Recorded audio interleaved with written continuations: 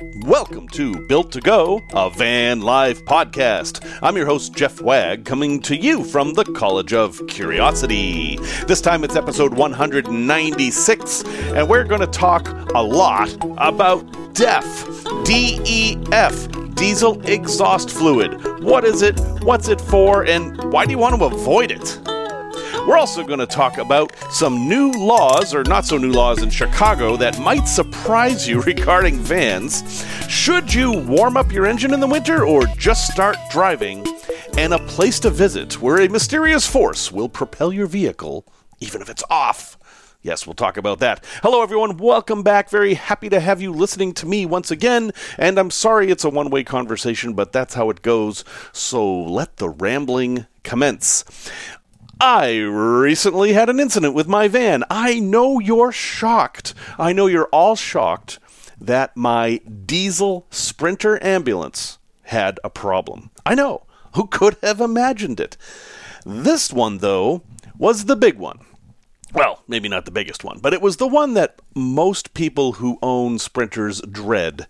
And it is the countdown of death. And let me explain all this. And in order to explain the countdown of death, I need to talk about DEF, which is diesel exhaust fluid. So here's the deal. In the United States, in 1973, President Nixon signed the EPA, which is the Environmental Protection Act. And because of that, the federal government regulates things like emissions from tailpipes. Now, diesel emissions historically have been terrible for the environment. The stuff that comes out of a diesel exhaust pipe is the worst in terms of global warming and acid rain and lung illnesses because of all the particulate matter. And so, over time, technology has been invented to help deal with these things. And we have diesel particulate filters now, which do just what you might think. They filter out particulates. And we've reduced the amount of sulfur in diesel fuel, which helps keep the acid rain-causing chemicals down. But one of the newer things we've done since about 2010 is we've started adding urea to the exhaust stream. Now, urea is, yes, an ingredient in urine, although the urea that is used in DEF, diesel exhaust fluid, is synthetically made. It's actually a pretty famous experiment. If you're a chemistry buff, look up how urea is made synthetically. It's kind of interesting. DEF is a solution of 32.5% urea that is stored in a tank in all modern diesel vehicles that drive on the roads. And it is sprayed into the exhaust at a really high temperature. It's when the exhaust hits 1400, 1600 degrees, pretty darn high. This stuff is sprayed into the exhaust, and it goes through the catalytic converter and turns a lot of these nasty chemicals that come out of your exhaust pipe into stuff that's less nasty, like water and nitrogen. It's pretty cool when you look at how much safer diesel exhaust is with this stuff added. So, sounds like a good idea, right? I mean, this isn't such a terrible thing. Except that, if you think about it, well, DEF, the fluid, costs money. And it adds complexity. It's about $4 a gallon to buy this stuff. And while you can get 300 miles off of a gallon, more or less, it still adds up. So you have that extra expense. Plus you have the extra weight of the tank, and you have a pump that pumps it into the exhaust stream. And you have to have a heater, because this stuff freezes at 12 degrees Fahrenheit. And the biggest problem is that the EPA realized that there was no incentive for the average driver to spend the extra money needed in order to have a DEF system. So the EPA did two things. One was it required all vehicle manufacturers of on-road vehicles to include a DEF system. Okay, that was the first step.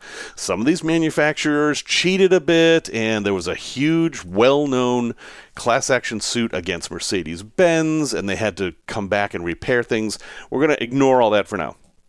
But you have to understand the reason you see DEF in all diesel vehicles sold in the last 14, 15 years is because the federal government is requiring it. Okay, you bought the truck, it came with the system. What if you just don't fill the tank? Or what if you remove the tank and you remove all that stuff? Well, there are sensors in your vehicle required by law that will detect if there's a problem with the DEF system. And those problems can be as simple as you've run out of fluid. In my Sprinter, it doesn't have a gauge. I have no idea about how much diesel exhaust fluid I have in the vehicle. It's not until I'm about to run out that a light comes on the dashboard, and then I've got a precious little amount of time to refill that back up, which I think is kind of dumb. In more modern vehicles, there is a separate gauge for DEF, and I think that's required. The other thing the federal government said is you have to make it so that the vehicle will not operate if there's something wrong with the DEF system. So how do you do that? Well, you don't want the vehicle just to die, right? Like the sensor finds out you've run out of fluid. You don't want the vehicle just to die. No. So what you do is you give it 10 more starts. And that's what's called the countdown of death. If you forget to fill up your DEF and you ignore that warning light on the dashboard, eventually you're going to get this countdown timer that says you only have 10 more restarts of the vehicle left. And after you go through those 10, your vehicle's a paperweight. It will not start. The only people who can start it are dealerships and high-end repair shops that actually have the software needed to reset the computer. And I believe it's a $250 fee just to reset that without fixing anything. So that's not great. Now, I've heard that some other vehicles won't disable your vehicle entirely. They'll just put it in limp mode, which means much less performance. You might be able to roll along at 30 miles an hour. To me, that makes a lot more sense than just killing the vehicle outright. Because here's my situation. I'm driving down the road at highway speed for maybe half an hour, and boom, this light comes on the dashboard. 10 more restarts left. Now, I got no warning about this. There was no sign that anything was wrong. In fact, because I have a Bluetooth scanner where I can read the codes in the computer, I actually knew what my DEF level was, and it was nearly full. So I wasn't out of DEF. So why was my vehicle telling me I had only so many restarts? Well, remember I said that DEF freezes at 12 degrees Fahrenheit? It was below zero in Chicago for quite a few days. And apparently, my DEF pump froze. Some fluid got in the DEF pump and froze, and for whatever reason, and I don't actually understand this, the heater, which is in the pump, I mean, that's where the heater is, didn't defrost it. And that meant that the pressure of the DEF in the system was below a threshold for long enough that it triggered the countdown timer. And that's bad. So I was lucky in that I was just doing a day trip and returning home, so I went to the dealership and they charged me $250 to diagnose the problem, which they found out was the frozen pump, and the fix was they left my van inside overnight, and then it was fine. That's it. They didn't fix anything. This one little stupid problem cost me 2 days and $250. And theoretically, nothing was wrong. Now, what I don't like about the story is that it kind of doesn't make sense, right? If there's a heater in the DEF system so that when you're driving and it's below 12 degrees Fahrenheit, which is a lot of places, I mean, most of Canada is below 12 degrees Fahrenheit all winter long, you don't want this stuff freezing, so the heater's supposed to keep it going. Why didn't that happen in my case? Is something broken? According to the diagnostics, the heater works, the pump works, the pipes aren't frozen, everything's fine. So I don't really have a good narrative there. One thing, now you understand DEF, and now you understand the problems that can happen with it. If you do have a DEF system, here are some best practices. God, I hate that term, and I just used it. What is wrong with me? But here are some best practices for owning a DEF system. First off, get good DEF. Now, you can get DEF either at like Walmart or an auto parts store or at a truck stop pump. A lot of pumps that service trucks will have diesel and DEF right at the pump. I like doing that. To me, that's the easiest way. But you want to use fairly decent quality DEF. DEF lasts about 2 years in the bottle. If it's been out in the sun, it only lasts about a year. So that's not great. Walmart has the cheapest DEF, and it cycles through so quickly that you know it's always fresh. So that's good.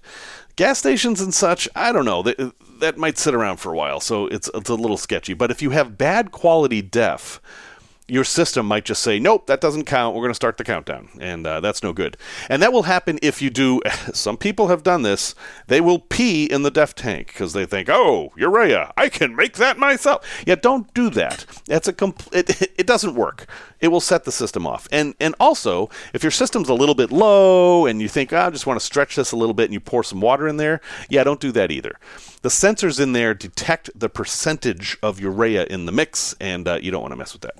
So, use good quality DEF, not necessarily what the dealership wants to sell you, which I think Mercedes is like $25 a gallon or something. It's crazy.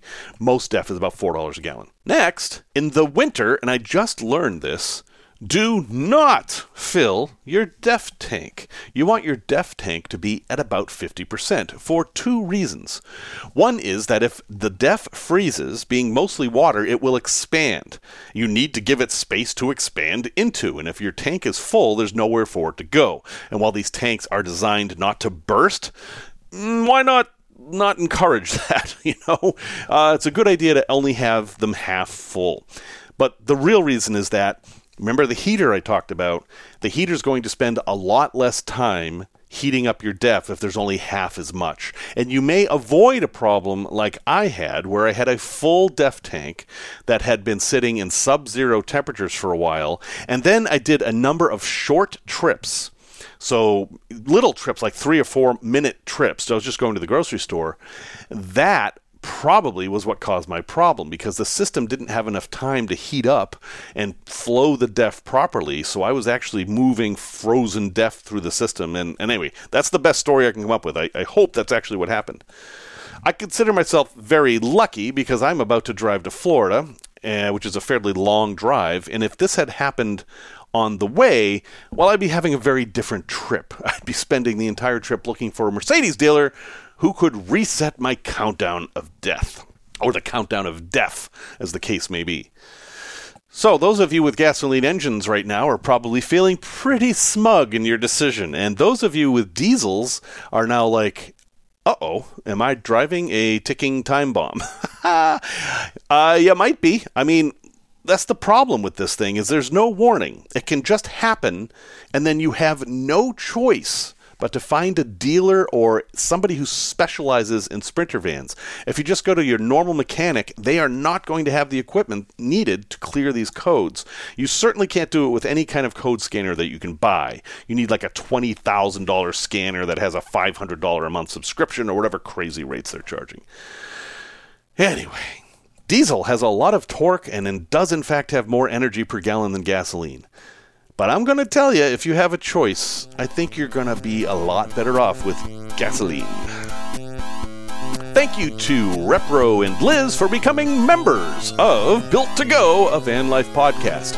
If you'd like to help support the podcast either with a one-time donation or becoming a member, you may do so at buymeacoffee.com/built-to-go. That's 2 T's, not 3, not 1. And because of all you generous people who have done this, there are no ads on the podcast, and that makes me very happy.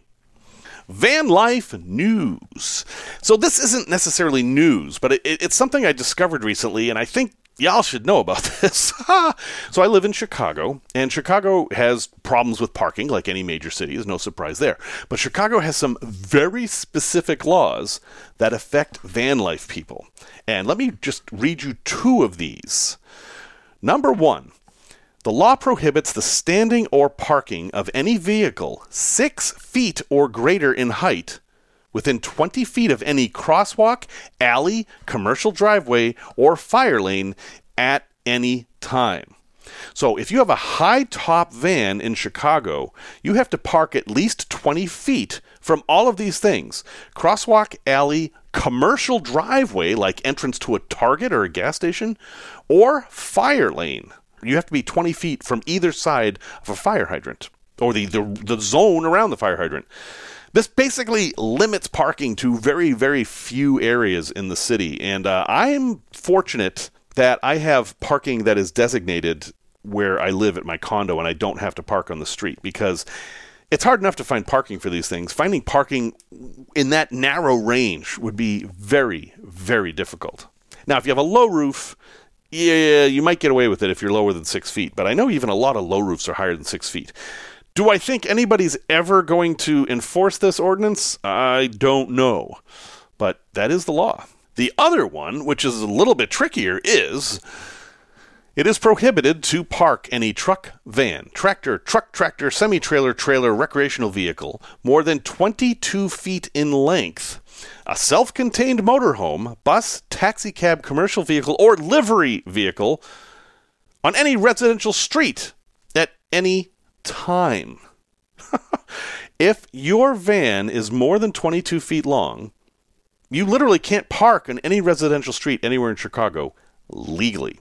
Now, 22 feet is a bit longer than your normal Sprinter 144. But if you have the 170, you're too long. You can't park a Sprinter 170 on any residential street in the city of Chicago. So if you have some friends who live in Rogers Park and they have a house even or an apartment, you can't just park in front of their house. It is illegal. Again, how often is this enforced? I don't know. I do know in the neighborhood I lived in before I moved to where I live now, there was a guy with a big pickup truck. It was a 4-door pickup truck with an 8-foot bed, and he got tickets all the time. And he had a big sign on the back of his truck trying to educate the ticket givers that his truck was exempt somehow. I don't actually know how it was exempt. But what does this mean? Does this mean you should avoid Chicago? That's up to you. Chicago's a wonderful city, and you can come and have a great time. It does mean there are problems parking here, but I think if you dig into the laws in any major city, you're going to find very similar things. What they're trying to prevent is people from buying an RV and parking it on the street and leaving it there for 6 months. Us overnight people are really not the issue. And I think you'll probably be left alone. But if you get a cop who's on your case for whatever reason or has some kind of a quota to fill or whatever, yeah, technically you and your 170 Sprinter are not allowed to park in nearly all of Chicago. So, yeah, there's that. Tech Talk. I know I've talked about this before, but given the weather, it always comes up, so I'm going to talk about it again, and that is the age-old question of should you warm up your engine before you take off on really cold days? Two-part answer. If your vehicle was built before 1992, or it has a carburetor, those are almost synonymous, but not quite, you should warm up your vehicle for a few minutes before you take off, because carburetors have a tendency to freeze up. Now, a carburetor is this thing that mixes air with gasoline, and if moisture gets in there, and cold weather can cause moisture to gather in there, yeah, it can freeze up and then your car's in trouble. So you want to make sure that your engine's warm enough for hot air to go in there.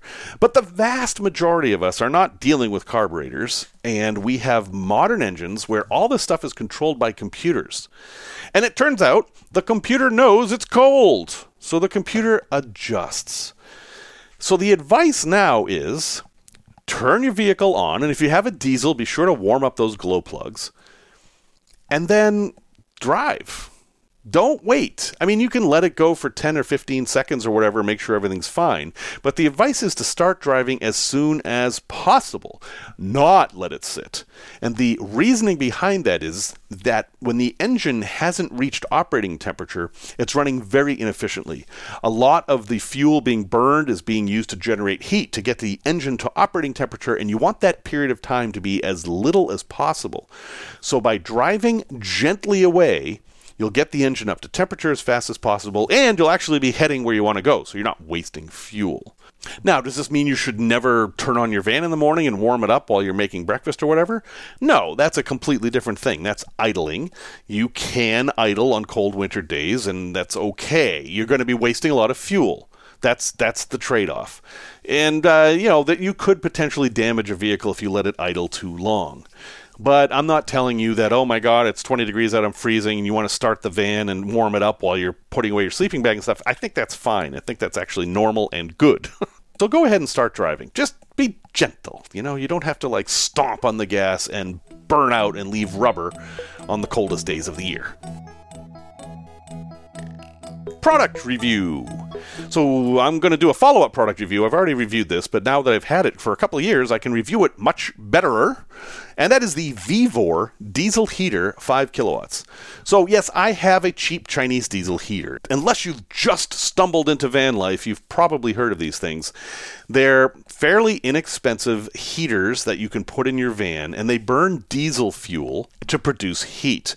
And they're very good for van life because they don't take up that much space, and the heat that comes out is a nice, warm, dry heat.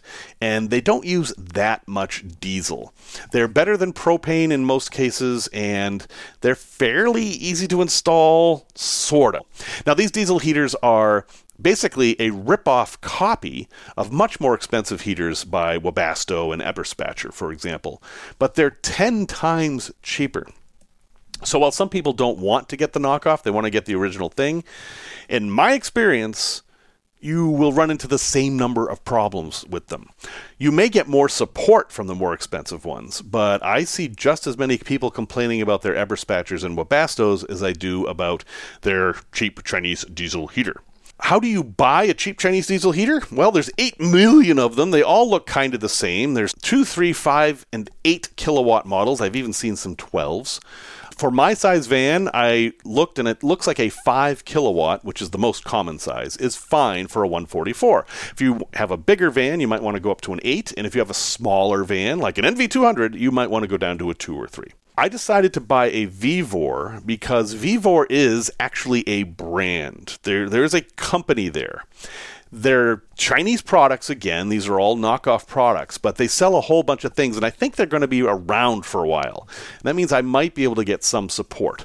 Also, they had a lot of reviews. Most of the reviews were very good, but what I liked was that they had a lot of them. It wasn't they just had 3 reviews and this company is going to be gone in 2 weeks, which happens a lot with these products. I installed this thing and spent a lot of time installing it. I took my sweet time. I watched hours and hours and hours of YouTube videos, and there are a lot of subtleties in installing one of these systems. I was very careful to follow all of those subtleties. I replaced the fuel line with a better quality fuel line that was recommended by a lot of people. I made sure to mount the pump at an angle exactly as was suggested. And now that I've used this thing for a couple of years, I love it. I love this thing. I can get in my van at any time and press a button, and I will have nice hot air coming out of a hose in 5 minutes. It really doesn't use that much diesel. I haven't noticed much difference with it, and boy, it keeps me warm in there. Sure, if the van's completely cold and I start it up, it might take half an hour to get really comfortable in there, but I can run it all night long. It doesn't use that much energy once it starts up, and what I really like about the Vevor is I haven't had a single problem with it. When I first installed it, I did have to prime it a few times. It takes a while to get the bubbles out of the fuel line, basically. And a couple times early on when I started it, it would fail. But it was just bubbles. That's all it was. And the way I fixed it was I just kept restarting it, and now it is just flawless. Now, mine was pretty standard. If you look at these things, mine wasn't anything special. It's what's called a separate type, where it's not all built in one box. I mounted the fuel pump outside. Obviously, the exhaust is outside. The air intake is outside. There's some controversy about that, but I believe it should be outside, pointed away from your exhaust, of course. And the controller I have is the trapezoidal one. This is probably the thing you should look for the most, is to get a good controller, because some of the controllers are kind of crappy. The one I have is very, very good. It's easy to understand once you read the manual, and that's a little tricky. Vevor's manual is better than most. It has less badly translated English in it, so that's also a plus. And mine comes with a remote control, so if I'm in bed and I can't reach the heater and it's too hot, I can just turn it off from bed. That's my Chinese diesel heater. It's one of dozens and dozens, and many, many others of them probably work just as well. But I have to say that the one I installed has been great. So any of you who also bought that from links I've had in the past, I hope you're having the same experience. And I would share the link with you again, but yeah, it's been discontinued. At least the exact model I have has been discontinued. The new one has an improved controller, supposedly, and there's an option that you can control the entire thing from your phone. So it'll have a Bluetooth module, and then you can control your entire heating from your phone. One thing to know if you're getting into this is these things typically do not use thermostats. You don't set the temperature at 70 or 25 or whatever. You set it on the number of times the pump will inject fuel per minute, and that's called hertz. So you will be setting the hertz. It doesn't matter. You just think of it like a volume knob. Maybe depending on your controller, 6 might be highest, 0.1 would be lowest. Obviously, 0.1 is going to give the lowest heat, and 6 is going to give you the highest. That's all there is to it. You will get a sense for what you want to set that at. But it doesn't work on a normal thermostat, and that throws some people off. So, anyway, I'll have a link in the show note to other Vevor diesel heaters that I think are primarily similar to mine. But, yeah, 2 years in, for a little over $100, I have a solid, really reliable source of heat in my van. And in my case, my van came with a tap built into the diesel tank, so all I had to do was connect it together. I didn't have to install a tank or anything. And that will not be the case for all of you. Side note, if you have a gasoline engine, I recommend you install a diesel tank just for this. There are gasoline heaters out there. They tend to be much more expensive, and burning gasoline is a little bit different than diesel. Gasoline's explosive. Diesel just burns, and I don't know. I'm more comfortable with diesel in this application. Also, if you do have a tank, you're allowed to use off-road diesel for just your diesel heater, so that could save you some money. Tales from the road. Way back in 1986, when I was a Boy Scout major at Salem College in Salem, West Virginia. Yes, it's true I said Boy Scout major because, that was the name of the program, Youth Agency Administration. I was going to school to become a professional Boy Scout, and, we see how that turned out. But one of the classes I had to take was camping, which kind of makes sense, sort of, except I had done all kinds of camping, so I don't know what they were going to teach me, but okay. Of course, instead of a thesis or writing a big paper, the final for camping was going camping. So we did. Now, the professor of this course, a wonderful guy named Sam, and he has passed now, and I miss him, but he was really an interesting guy. Sam owned a piece of hunting property near Beckley, West Virginia, which is a fairly well-known camping area. And he said, well, let's just go out there. And I thought, how much property can he own? Well, it turned out he owns several thousand acres. It was plenty for camping. And not only that, you couldn't drive there. He owned one of those properties that wasn't on a road. So it was a 30-mile hike to get to the property. And we did it, We packed our packs as lightweight as possible and headed out there. We were in extremely rural West Virginia. There were no other people. And some of the stuff we found was remarkable. We saw Cecropia moth larvae, which is worth a Google. Cecropia moths are gigantic. They're like the size of a knockwurst. And they're all spiny and green, and they're just weird looking. And they form into these giant moths. That was pretty cool. We saw ruffed grouse and heard them. That also was pretty cool. And we found a crashed aircraft. Apparently, the mountain we were on, some plane had crashed into it, and there were still parts of it there. In fact, not knowing about Leave No Trace at that point, which seems weird that you're in a camping class that doesn't talk about Leave No Trace. We all took pieces of the airplane. Actually, does that count? Would that count as litter? That's a complicated topic. Anyway, I did have a little tiny piece of aluminum from the plane for a long time. So we went out there and did total primitive camping, and it was wonderful, very much out in nature. The mosquitoes weren't bad because it was in the fall, and it was just a nice communal time for all of us. Well, we were all Boy Scouts and Girl Scouts and some YMCA people, and, we were into this stuff anyway. The only trouble came afterwards. We'd camped out there for 2 days, and it was time to walk back to the vehicles. Now, Sam was the only one who knew where the van was that we were going to get to, because the van dropped us off and left and was going to pick us up somewhere else. So we were doing a linear hike. And we had a lot of food left over. And I remember in particular, there's this one bag of potatoes a 5-pound bag of potatoes that we hadn't touched. And I'm thinking, oh, okay, let's just, put them in the woods. And because we're talking about 79 cents worth of potatoes here. This is 1986. This was not a lot of money. And one of the guys was like, no, we can't waste food like that. We have to bring it back. And I'm thinking, got a big long hike. 5 pounds is a lot on a long hike. And it just doesn't make sense. So I'm like, all right, man, if you want to bring it back, that's fine. And then As we're packing up, he's like, well, I didn't have any space in my pack. And he comes up behind me and opens my pack and stuffs these potatoes in my pack. And I already had extra stuff. I was carrying some stuff for my tent mate because his backpack had broken and he couldn't carry as much stuff. So I had a very heavy pack. Now, I knew enough about pack weights and what you wanted and what you didn't want. At that point, I had a very good idea of what lifting 50 pounds felt like because we had 50-pound sandbags in our garage growing up. Doesn't matter where about that, but I knew what 50 pounds felt like, and my pack weighed more than 50 pounds. And anybody who hikes will tell you that's crazy. But hike we did, and I was in much better shape then. And people got tired very quick on the hike back, and the refrain started to be, you guessed it, are we there yet? And Sam would turn around and look at the group and say, well, let's see. Yep, 2 more miles, just 2 more miles.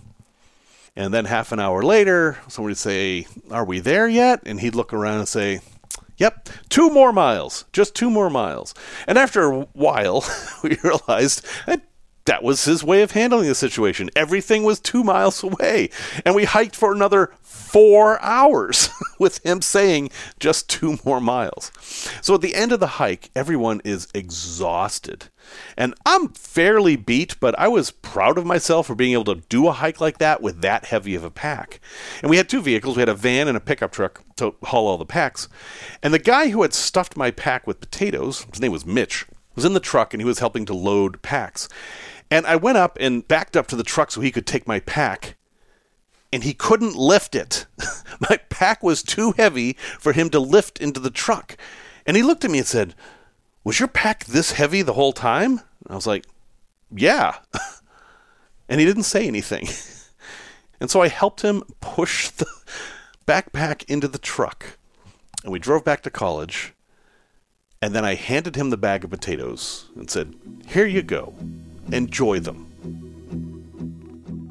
A place to visit. Somewhere near you, unless you live in Illinois, is a magical place that maybe is called Gravity Hill or Spook Hill or Ghost Hill. There are hundreds of these all around the world, but not in Illinois. See if you can guess why there aren't any in Illinois. Well, I'll tell you at the end. There's one in Florida. There's only one in Florida. Well, these are places where you can take your vehicle and put it in neutral, and it will roll uphill. What force is causing this? I mean, they're all over the world. It's a fairly common phenomenon. I'll have a link in the show notes to the Wikipedia article that lists them all. I mean, there's hundreds of them in almost every state, in many, many countries. One of the most famous ones is in New Brunswick, Canada. And, yeah, I mean, this totally works. You take your vehicle there and you look around and you figure out which way is uphill. And then you put the vehicle in neutral, take your foot off the brake and gas, and it will roll uphill. Now, some people surmise that these places work because there is a big amount of magnetite at the top of the hill and it's pulling the vehicle up. So, okay, well, that makes sense, but it's pretty easy to test. Turns out that if you dump water on the ground on these gravity hills, it will also roll uphill. And, well, last time I checked, magnets don't affect water very much. I'm sure they do at some subatomic level. Other folks have said that what's actually happening is that it's the ghosts of people who have died there who are pushing your vehicle. Often this comes with a story about a school bus crash or something. And then the creepy part of this is that if you take some baby powder and you sprinkle it over the back of your van or car or whatever you're driving, you can see the handprints of the kids who are pushing you up the hill. And guess what? That works too. So what the heck's going on here? What is this mystery force? Well, I'm sure most of you have figured it out by now that the mystery force is called gravity. Yes, and I know it's just a theory, or so I'm told, but yeah, gravity is what's doing this. Because the problem isn't that you're rolling uphill, the problem is that you think it's uphill, and believing is seeing. You believe that's uphill, you're seeing the vehicle roll. But what you should be seeing is a realization that vehicles can't roll uphill. So if this vehicle's rolling, It's actually rolling downhill. And that's exactly what's going on in these locations. What is actually happening is that the horizon, which is our normal reference for steepness and up and down, is obscured somehow. In every single one of these places, there's something obscuring the horizon or something that is tricking us. It's an optical illusion. And all of these. And as for the little kids pushing you up the hill and why their handprints are on the back of your car, well, what's at the back of a car? A trunk, a hatchback, a door, something like that. Something you put your hands on. And yes, your fingerprints are there. And yes, if you put baby powder on your fingerprints, it's going to show up. So, hey, go have some fun. Go see a gravity hill. It is a fairly cool thing to be fooled by this illusion. But yeah, it's just an illusion. And, you can make up ghost stories and scare people if you want. Some of us more curious folk actually want to know what's really going on. Resource recommendation. So I was stumbling through YouTube videos, as I do often, and I found a video by a woman named Monique, and she is living in her 2019 Ford Transit Connect, and she has it built out very nice. But the reason she's in that Ford Transit Connect is because she used to be in a Buick Enclave, and, this is why I want you to watch the video, because of what happened to her Enclave. Now, it's a 39-minute video. It's kind of long, but I think it's worth watching because it teaches a number of things that are valuable to people building out their vans. The first and most obvious is she got in an accident and totaled her van. But how? It's kind of amazing. She took a wrong turn in a parking garage and hit a pole when she was turning around. Oh darn, scratched the bumper kind of a thing. But it totaled the vehicle. It's a 2018 Buick Enclave, not an old vehicle. And the repairs were $18,000. The insurance company refused to repair it. And the reason is that, she scratched the bumper and broke the headlight and had to replace all that, but it had bent the frame, and it was $10,000 alone just to straighten the frame. So the insurance company said no. So they wrote her a check, and she bought the Transit Connect. So that was an interesting lesson. But her interactions with the auto body shops were super interesting. Now, being a newer vehicle, I know it's an SUV, it had side airbags all down the back. And this turned out to be a major problem for her. She had removed the middle row of seats, which a lot of people do when they're in minivan or SUVs, and those were connected to the airbag system. So when she removed those, she did not put a resistor on the terminals. She just lived with the fact that her airbag light was broken. So as she drove around, the airbag light was on, and no big deal. What I don't think she realized is that her airbag system was disabled. It's not that light was just on. She had disabled all her airbags in the entire vehicle, which is a bad thing. So she went to the auto body shop. She went to a bunch. It's a long, involved story, but many of them said, we can't work on your vehicle until you put the seats back, because they need to reprogram the airbag system.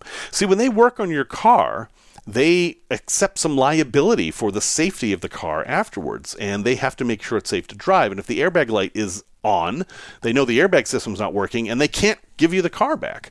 So she ran into that problem. Now, she finally worked out with the guy that, there's nothing wrong with the system, it's just that the seat's out, and he was able to overcome that, and he's like, okay, it's fine. And then she mentioned that the driver's side seatbelt didn't work. Now, in her case, the seatbelt wouldn't retract. She pulled it out, and it just wouldn't go back. If this ever happens to you, just make sure you take apart all the molding and see if it's just kinked up. I mean, it's not that uncommon of a problem. But when she told the guy that, he refused to work on her vehicle. He basically said, no, that's it. We can't fix that. And the problem was that they would have to replace the seatbelt, and they would need to reprogram the computer in the vehicle to know that it had a new seatbelt. I'm not exactly sure how that works. And they couldn't do that without the back seat. Anyway, watch the video. You will learn a lot. It's interesting, all the stuff she went through. She doesn't have a great background in car mechanics. She didn't understand a lot of what was going on, but it doesn't matter because the story is what matters. And she's kind of fun to watch anyway, so I'll have a link in the show notes for that. Her channel is called Simple Enough, and the name of the video is From Living in a Car to Living in a Basement. Totaled my car home. Yeah, it's well worth watching here. So Again, word of warning to those of you building out minivans or other vehicles that have seats in the back and airbags in the back. Those airbags are a problem. Either consider doing a no build where you can make everything exactly the same as it was so you won't have any problems like this, or research how to terminate the connectors so that you don't disable your airbag, and then have a plan for how you're going to deal with it if you wreck your car. Like, if you have to take that vehicle to the body shop, they may refuse to work on it because the middle seats are missing. So, yikes, that could be a big pain in the butt. Well, folks, thank you very much for listening to episode 196. I appreciate you being here with me every week. I'm recording this episode a little bit early as I'm about to hop in my van and head to Florida. I'm actually going to go a day early so I can get out of these freezing temperatures just in case the death countdown comes back. Music, as always, is by Simon Wagg. And until next time, remember the words of Napoleon Hill, who said, "Every adversity, every failure, every heartache carries with it the seed of an equal or greater benefit."